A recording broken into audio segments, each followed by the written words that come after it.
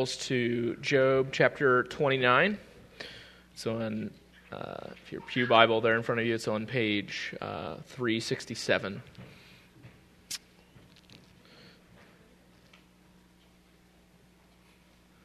So Job chapter 29. As you're turning there, I just want to remind you again about these booklets. I really love these. I know this is a complete aside, but I just really want to commend them to you because one of the biggest struggles in discipling, I think one of the biggest struggles in discipling your children is preparation, is preparing and getting things ready. This book comes with what all's in this book is there's hymns in this book. So I know some of us like to sing with our children. I'm always like, well, what song do I want? It's like, well, open it up, there's your hymn. It gives a catechism, which is basically just memorizing, like I said, some of the questions. And then it also gives Bible memory. So all these pieces, you don't have to collect them. I know in discipling our kids, it's like, where do I start? What do I give them? Okay, John 3:16, what next? It's like, so this book just gives I just really commend it to you. Because Simeon's really enjoyed it. Every night when we get ready for bed, he's like, book, puts to the book, and he's like, okay, he knows that's where we go. So just really commend it to you. If not for you, maybe for a family member. So Job chapter 29, starting in verse 1, I'm going to read down to verse 5, and then we're going to handle the whole chapter, I hope, today. Okay, Job 29, starting in verse 1.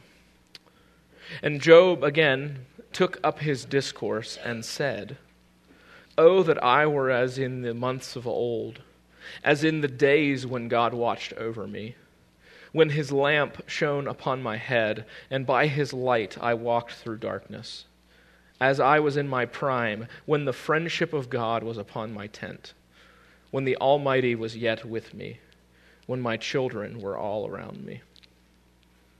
This is the word of the Lord. Let's pray.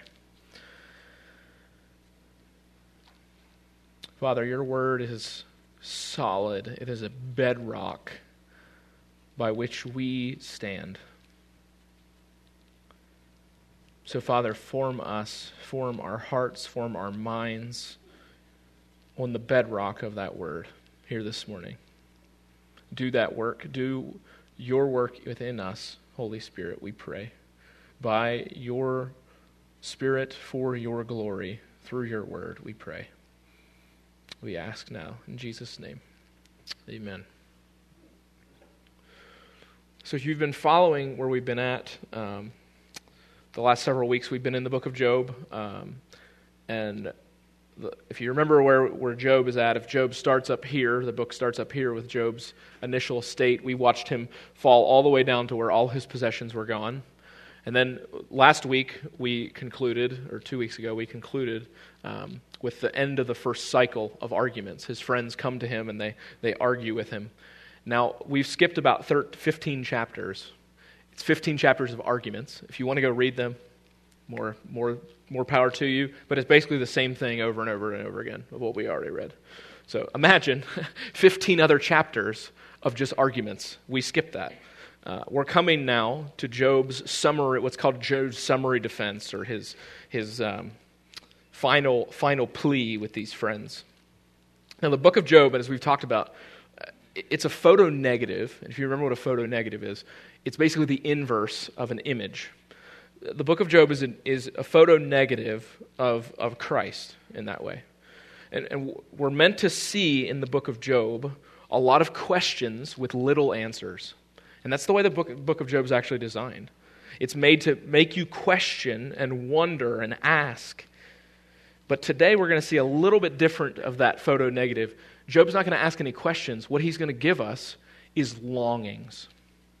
And what I mean by longings are deep, what I would almost call like heart aches of the soul that yearn towards something, okay? And I want you to see this. So the title for the day today is called The Longings of the Soul, Hungering for Home. The Longings of the Soul, Hungering for Home. And I wonder, let me just ask you a question just by way of introduction. I wonder, have you ever considered, maybe you're a daydreamer. I'm not necessarily a daydreamer, but have you ever considered the contents of your daydreams? Like when life is in neutral, kind of, or you're relaxed, the thoughts that circulate in your head when you have nothing else to ponder. The contents of the mind as you're just relaxing. Have you ever thought about those? I wonder what you'd think they reveal about your own daydreams. What about when when life feels a little uncomfortable, when you're sick of work, or when the kids are just too much and life feels uncomfortable? Where does your mind retreat to? And I would call these your daydreams. These daydreams, I would argue, are the heart longings of what we most want. They're the heart longings of what we most want. Now, this is revealing. It's meant to be revealing, because our hearts sometimes are often not located in a way that God's Word says they should be.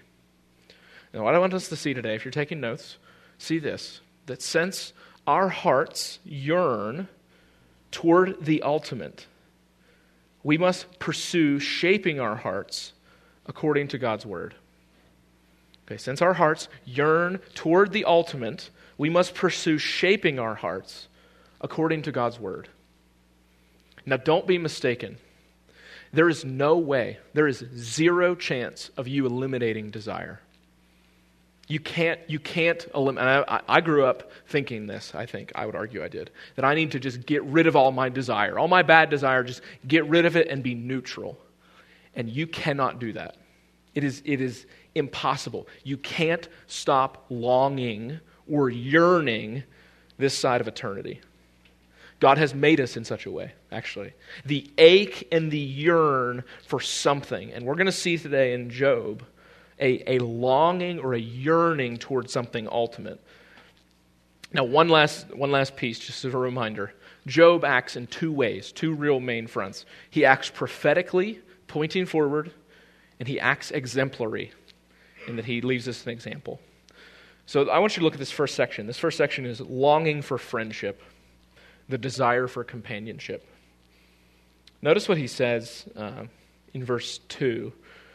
He says, Oh, that I were as in the months of old, as in the days when God watched over me.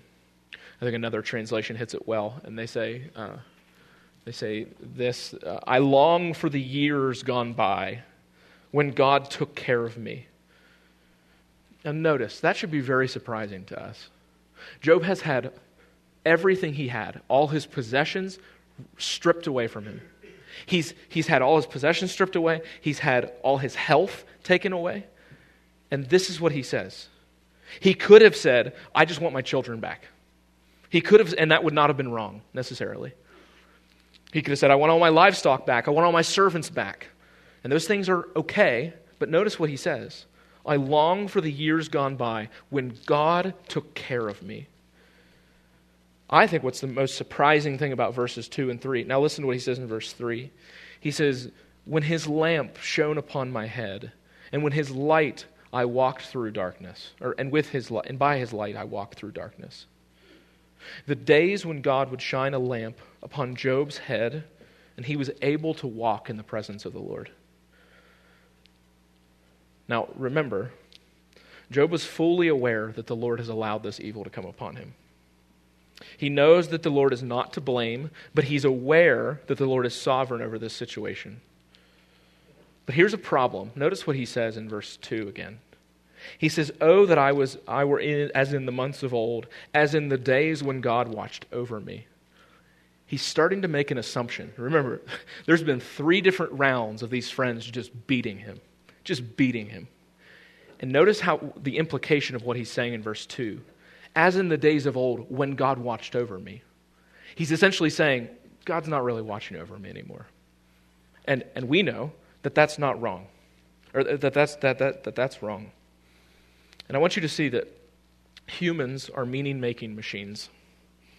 Humans are meaning-making machines. This isn't in your notes, but I want you to think about when you go to a library, when you return a book to a library, you take the book and you put it in a little box, and they have all these books in this box.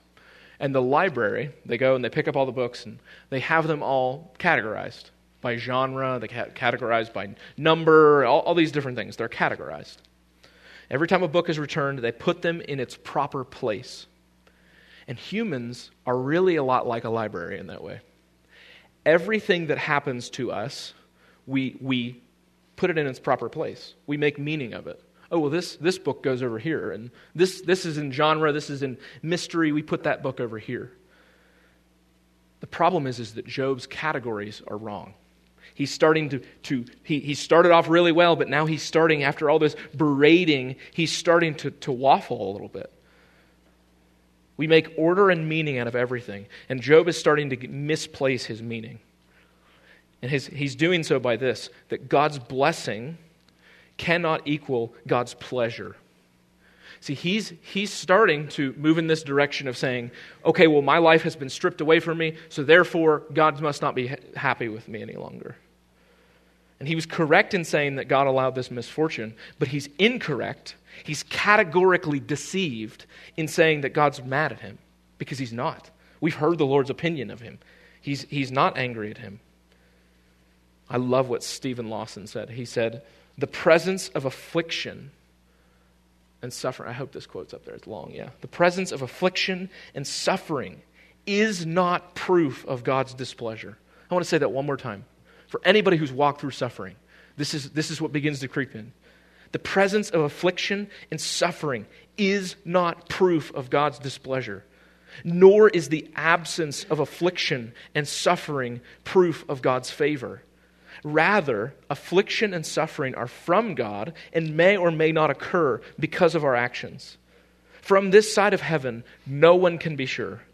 But we can be sure that God uses all human suffering and affliction for His glory.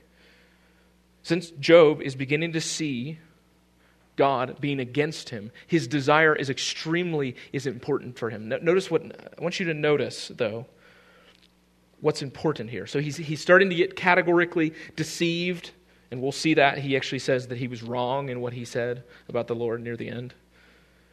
But I want you to notice what he's longing for.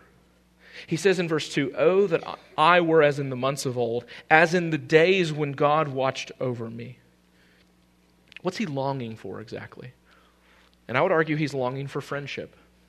He's longing for friendship with God. And listen to what he says in verse 4. He says, "As I was in my prime, when the friendship of God was upon my tent, when the Almighty was yet with me, when my children were all around me." Now he says here, notice what he says, "As I was in my prime." Now that word for prime could also be rendered like autumn days or harvest, basically saying that like as he was in his prime. It's not saying like, oh, this was the prime of my life as we understand it. It's more of just saying like he was in the harvest of his life. He had children, he had all these different things happening. He says, as I was in the prime of my life, when the friendship of God was upon my tent. That's the piece again. Notice what he's doing with it. He's saying, that's what's important to me. That God's friendship is what's ultimate here. Numbers 6, 24 through 26. This is often read at weddings. This is what he's asking for. He says, "The Lord bless you and keep you. The Lord make His face shine upon you and be gracious to you." That's what Job's asking for. He's asking for the Lord's face to shine upon him again. And he goes on, listen to it in verses 4 through 6 again. He says, "When I was in my prime, God's friendship was felt in my home. The Almighty was still with me, and my children were all around me. And my steps were awash in cream, and the rocks gushed olive oil for me." Now, I want you to notice what he does with his children, because I think this is where most of us would go. Now, he's asking about his children, but the way that he understands his children is not as selfish, "These are my children." He says, the Almighty, in verse 5, "The Almighty was still with me, and my children were around me." He's honoring them, or he's looking at them as though they were a gift. And even the things he had, he's talking about like that word there in verse 6, that my steps were washed with butter, and my rock poured out of the olive oil. I want you to notice those are two idioms, basically meaning that like he was really rich. He basically bathed his feet in cheese curds. And he was so wealthy that the olive oil was coming out of the rock.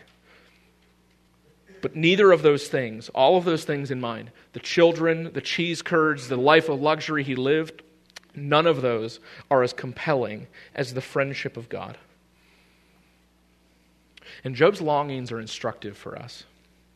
Because oftentimes, let me just give you an example. My wife, when we first got married, was chronically ill. And oftentimes what happens in suffering is something what we really started to see, well, at least what I started to see in my own heart, is my prayer life really resorted back to, Lord, heal her. Lord, heal her. Just fix this whole situation. And nothing changed for a long time. Now, I'm not saying that everything just magically snapped a finger and life became a lot easier. It didn't. But when my prayer started to be, Lord, remind me of your presence, or show me your presence in the midst of this suffering, everything switched. When I stopped asking for things and started seeing all the things I had in reference to God's friendship, everything changed. And I want you to see that Christ, and this is what Job's longing for, these things are fulfilled in Christ, which is Christ, the true friend. And every time I think about Christ as being a friend, I can't help but think of the song, What a Friend We Have in Jesus. Oh, and I'm forgetting the lyrics now as I say that. But what a friend we have in Jesus. But John 15, 13 through 15, Job is longing for something that Jesus promised us. This is what he says. Greater love has no one than this, that someone lay down his life for his friends. And now he says, so that's the greatest measure of love, that someone lay down their life for your friends. Oh yeah, by the way, you are my friends if you do what I command. Brothers and sisters, that's for us. Job didn't even realize this in the moment, but he's saying, he's hoping for a day that God would be my friend. And here in Jesus, we see that we can be friends. Now don't miss verse 13. He says, greater love has no one than this, that someone lay down his life for his friends. We can be God's friend because Jesus Christ has laid himself down. That is the only measure by which we are able to be right with God. And that's the thing that Job is desperately longing for. He's desiring for companionship. And Jesus goes on in John 15, and he says, no longer do I call you servants, for the servant does not know what the master is doing, but I have called you friends. For all that I have heard from my Father, I have made known to you. Now, that's the first thing. So longing for friendship. Let me show you the second one. It's longing for a Savior. It's longing for a Savior. And now when I mean Savior here, it's more of a desire for justice. When we talk about Savior, we typically mean like Savior by his blood, but what we mean here is, what I want you to see is that he's talking more about justice. It's a desire for justice. Now notice what he says down in verse 7. When he says that he's longing for a Savior. He says, when I went out of the gate of the city, when I prepared my seat in the square, the young men saw me and withdrew, and the aged rose and stood, and the princes refrained from talking and laid their hand on their mouth. The voices of the nobles were hushed, and their tongue stuck to the roof of their mouth. Now, you would maybe think as you hear this, you're like, wow, so what Job's really wanting is just respect. He just wants some R-E-S-P-E-C-T. That's what he's looking for here. That's missing the point if that's what you're thinking here. So the young men, just think about like even in our own culture, the young men would see him and they would shrink back because they were full of folly and foolishness. The aged stood as a sign of respect and honor toward Job. The princes, the ones who ruled, kept from speaking out of a desire to hear Job's words of wisdom and insight. And the nobles were hushed because the noblest of the nobles were speaking. Now, Job is not asking for R-E-S-P-E-C-T just for the sake of R-E-S-P-E-C-T. He's not looking for respect and dignity for dignity's sake. I want you to notice in verse 12, I think it is, 11 and 12, why Job was so highly honored. This is very important. Or you'll miss the issue, why he was so concerned about this. He says, when the ear heard, it called me blessed. When the eye saw, it approved. Now why? Notice why. Because I delivered the poor who cried for help, and the fatherless who had none to help. Now Job is longing for his own dignity to come back, his own honor, his own respect, so that he may be able to be a blessing to others. Now that is radically different than what our idea of blessing is. And I want you to see two ideas of blessing. Blessed with what? That's the real question. What is Job blessed with? So he's longing for a Savior. But I want you to see the Western mindset. When we think of blessing in our minds, immediately it runs to wealth and prosperity. And we maybe would even concede, okay, there's some non-material things, but mainly blessings center on us. It's what I have. It's what I have here at my disposal, what's being done for me, myself, and I. But I want you to take note of something. Job has referenced things associated to him in 5 verses of this chapter. He's going to spend the next 20 verses talking about others. So blessing in Job's mind is not, what do I have? What blessings do I have here in my midst? And I want you to see biblically blessed. What does it mean to be biblically blessed? And part of what it means to be blessed by God is to be able to be a blessing to others. Notice what he says in verse 14. Just jump down there real quick. He says, I put on righteousness, and it clothed me. My justice was like a robe and a turban. Now the justice and the righteousness that we always talk about is typically internal righteousness. But what Job is saying is this internal righteousness has an external reflection. And I loved what one commentator said. I thought it was very helpful. He said, in an honor, shame-based culture, a person's role and status within the community defines his or her identity. Corporate identity takes precedence over individual identity, and the result from selfhood is shaped primarily by social interaction, not private inward perception. In other words, the self is defined in largely external terms. And when Job talks about his own blessing, he's saying, I'm blessed because I'm able to bless others. Now notice now you're going to hear him talk about this blessing. He says in verse 11 and 12, he says, when the ear heard it, it called me blessed. And when the eye saw it, it approved, because I delivered the poor who cried for help. And then in 13, he says, the blessing of him who was about to perish came upon me. And I caused the widow's heart to sing. I put on righteousness and it clothed me. My justice was like a robe and a turban. I was eyes to the blind and feet to the lame. I was a father to the needy, and I searched out the cause of him whom I did not know. I broke the fangs of the unrighteous and made him drop his prey from his feet. Job is saying that those who were sick came to him. When you were sick, when you were blind, when you were lame, you know who they came to? They came to Job. And Job now looks around and he says, I can't do that anymore. The sick people, they don't come to me anymore. You know why? Because I have nothing to give them. The blind people, they don't come to me anymore. You know why? Because I have nothing to help them with. And he's saying, oh, that God would come and bring a Savior to bring justice. I love what Christopher Ash went on to say. He said, what Job had experienced in a local sense, Adam had been given before the fall, and Christ will fulfill in a cosmic sense. What Christ fulfills in a cosmic sense, all who are in Christ will experience and enter into in Christ. It is precisely because Job's longings are in tune with creation order and redemption promise that his longings contain within themselves the seed for future hope. So you know what this means for me and you? It means this, that when we see injustice around us, our natural response in suffering is to be like, yeah, they got issues, but mine are worse. Yeah, I know that person's sick, but have you seen my wife? I cannot tell you how many times I sat and thought things like that when my wife was sick. Yeah, I know they got issues, but we have issues of our own. No. When we see injustice around us, what is our response?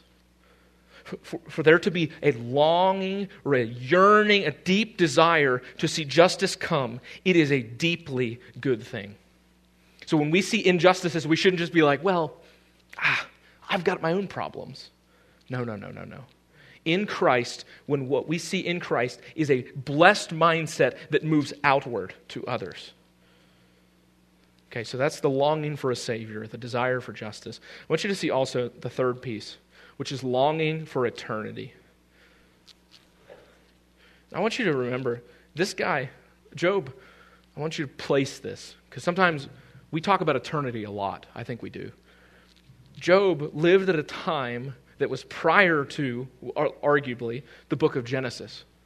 He didn't have all the things that we would think. He just didn't have what we understand when we talk about eternity. But he's longing for eternity. And it's the desire for infinite renewal.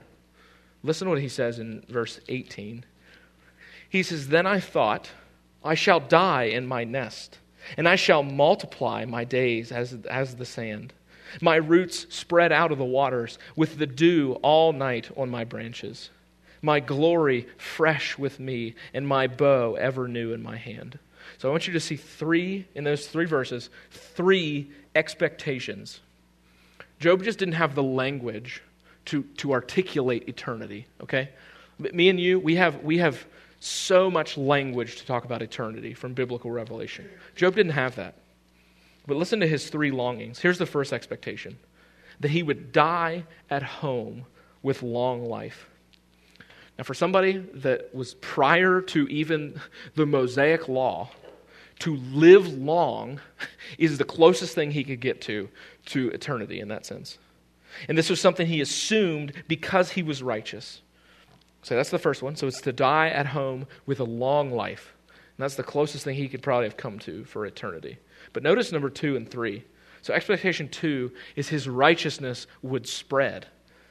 And as we've seen in Psalm 1 and as we've seen elsewhere, the righteous, they spread out like a branch when there's drought. And Job's expectation was, I thought this would come. I thought I was doing all the right things. I thought my righteousness would have spread. And then expectation 3 is really important as well. He says his glory would be fresh. It's that his glory would be fresh. And what he means by that, listen to what he says in verse 20. He says, my glory fresh with me, and my bow, which the bow represents just strength, my strength ever new in my hand. So this last expectation is ironic, and it should make a person wonder, how could he have expected that? And this is where we need to remember, as we see verses 18 through 20, that Job points beyond himself. His expectations were that his glory would be continued to be fresh. Put all three of these expectations together. Now, one expectation alone, it wouldn't point us to eternity. But when you consider all three of these expectations, that he die at home with long life, that his righteousness would spread, and that his glory would be fresh, when you put all three of those together, what you find is an aching hole within Job for the eternal. And I would want to call this temporal angst for an eternal whole. Temporal angst for an eternal whole. Now, other pieces of biblical revelation reveal this to us. Ecclesiastes 3:11 says this. Also, he has put eternity into man's heart, yet so that he cannot find out what God has done from the beginning to the end. And I would argue that every single time we stand around a graveside, every single time you watch someone that you've loved pass away, there is a deep sense within us that this is not right. Something about this is wrong.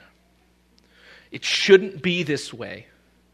If only we had more time. Blaise Pascal, I think he said it perfectly. He said, there is a God-shaped vacuum in the heart of each man which cannot be satisfied by any created thing, but only by God the Creator, made known through Jesus Christ. Job, in this moment, is longing for the eternal, and he's longing for something that's far beyond himself, and that's only seen in Jesus Christ. Now let's go to this last piece, and then we'll close up. This last piece is longing for the royal Son. It's the desire for fulfillment.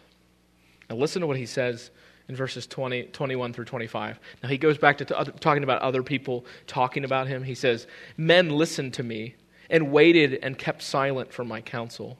After I spoke, they did not speak again. My word dropped upon them. They waited for me as for the rain. They opened their mouths as for the spring rain.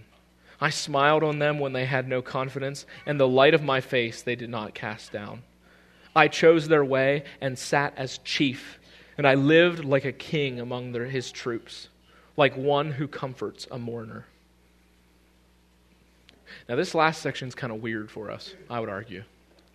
It's kind of weird because we look at that and we're like, it sounds like Job's just being really selfish.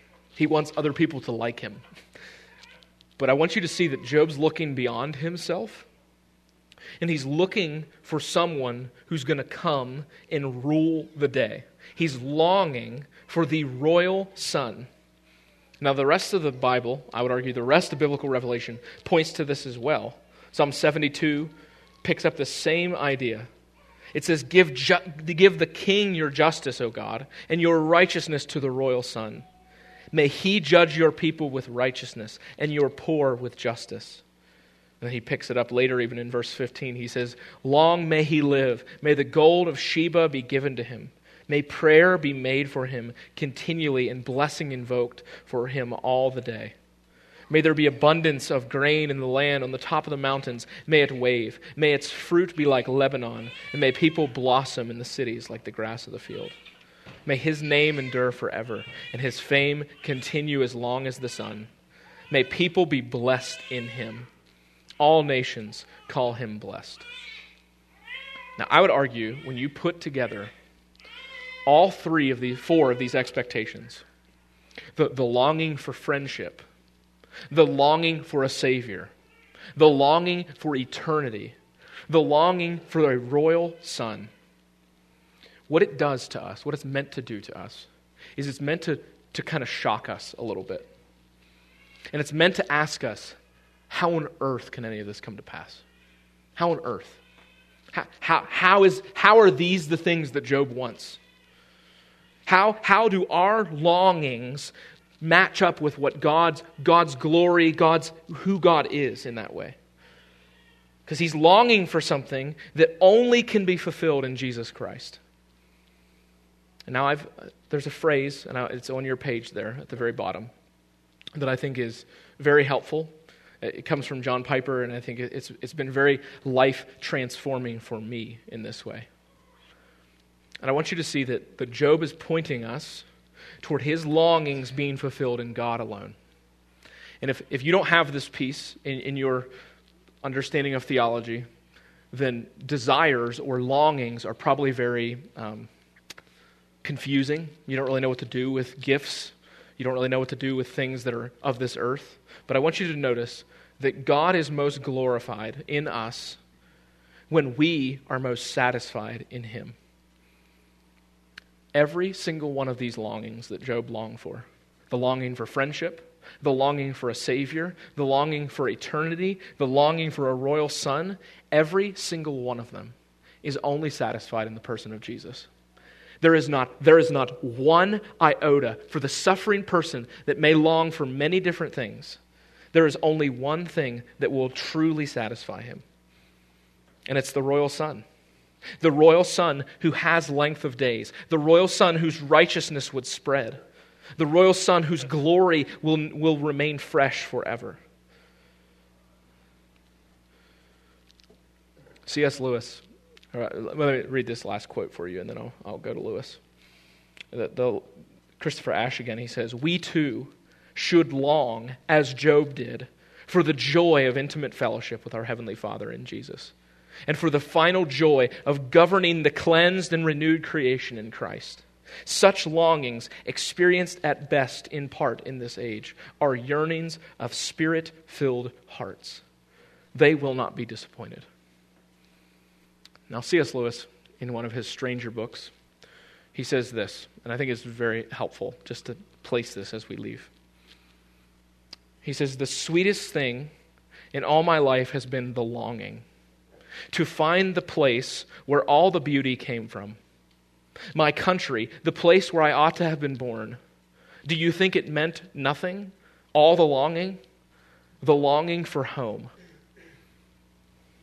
I would argue that the home that C.S. Lewis is talking about there, if you could distill down each of these longings or put them into one category, it's the desire in each of our hearts for home.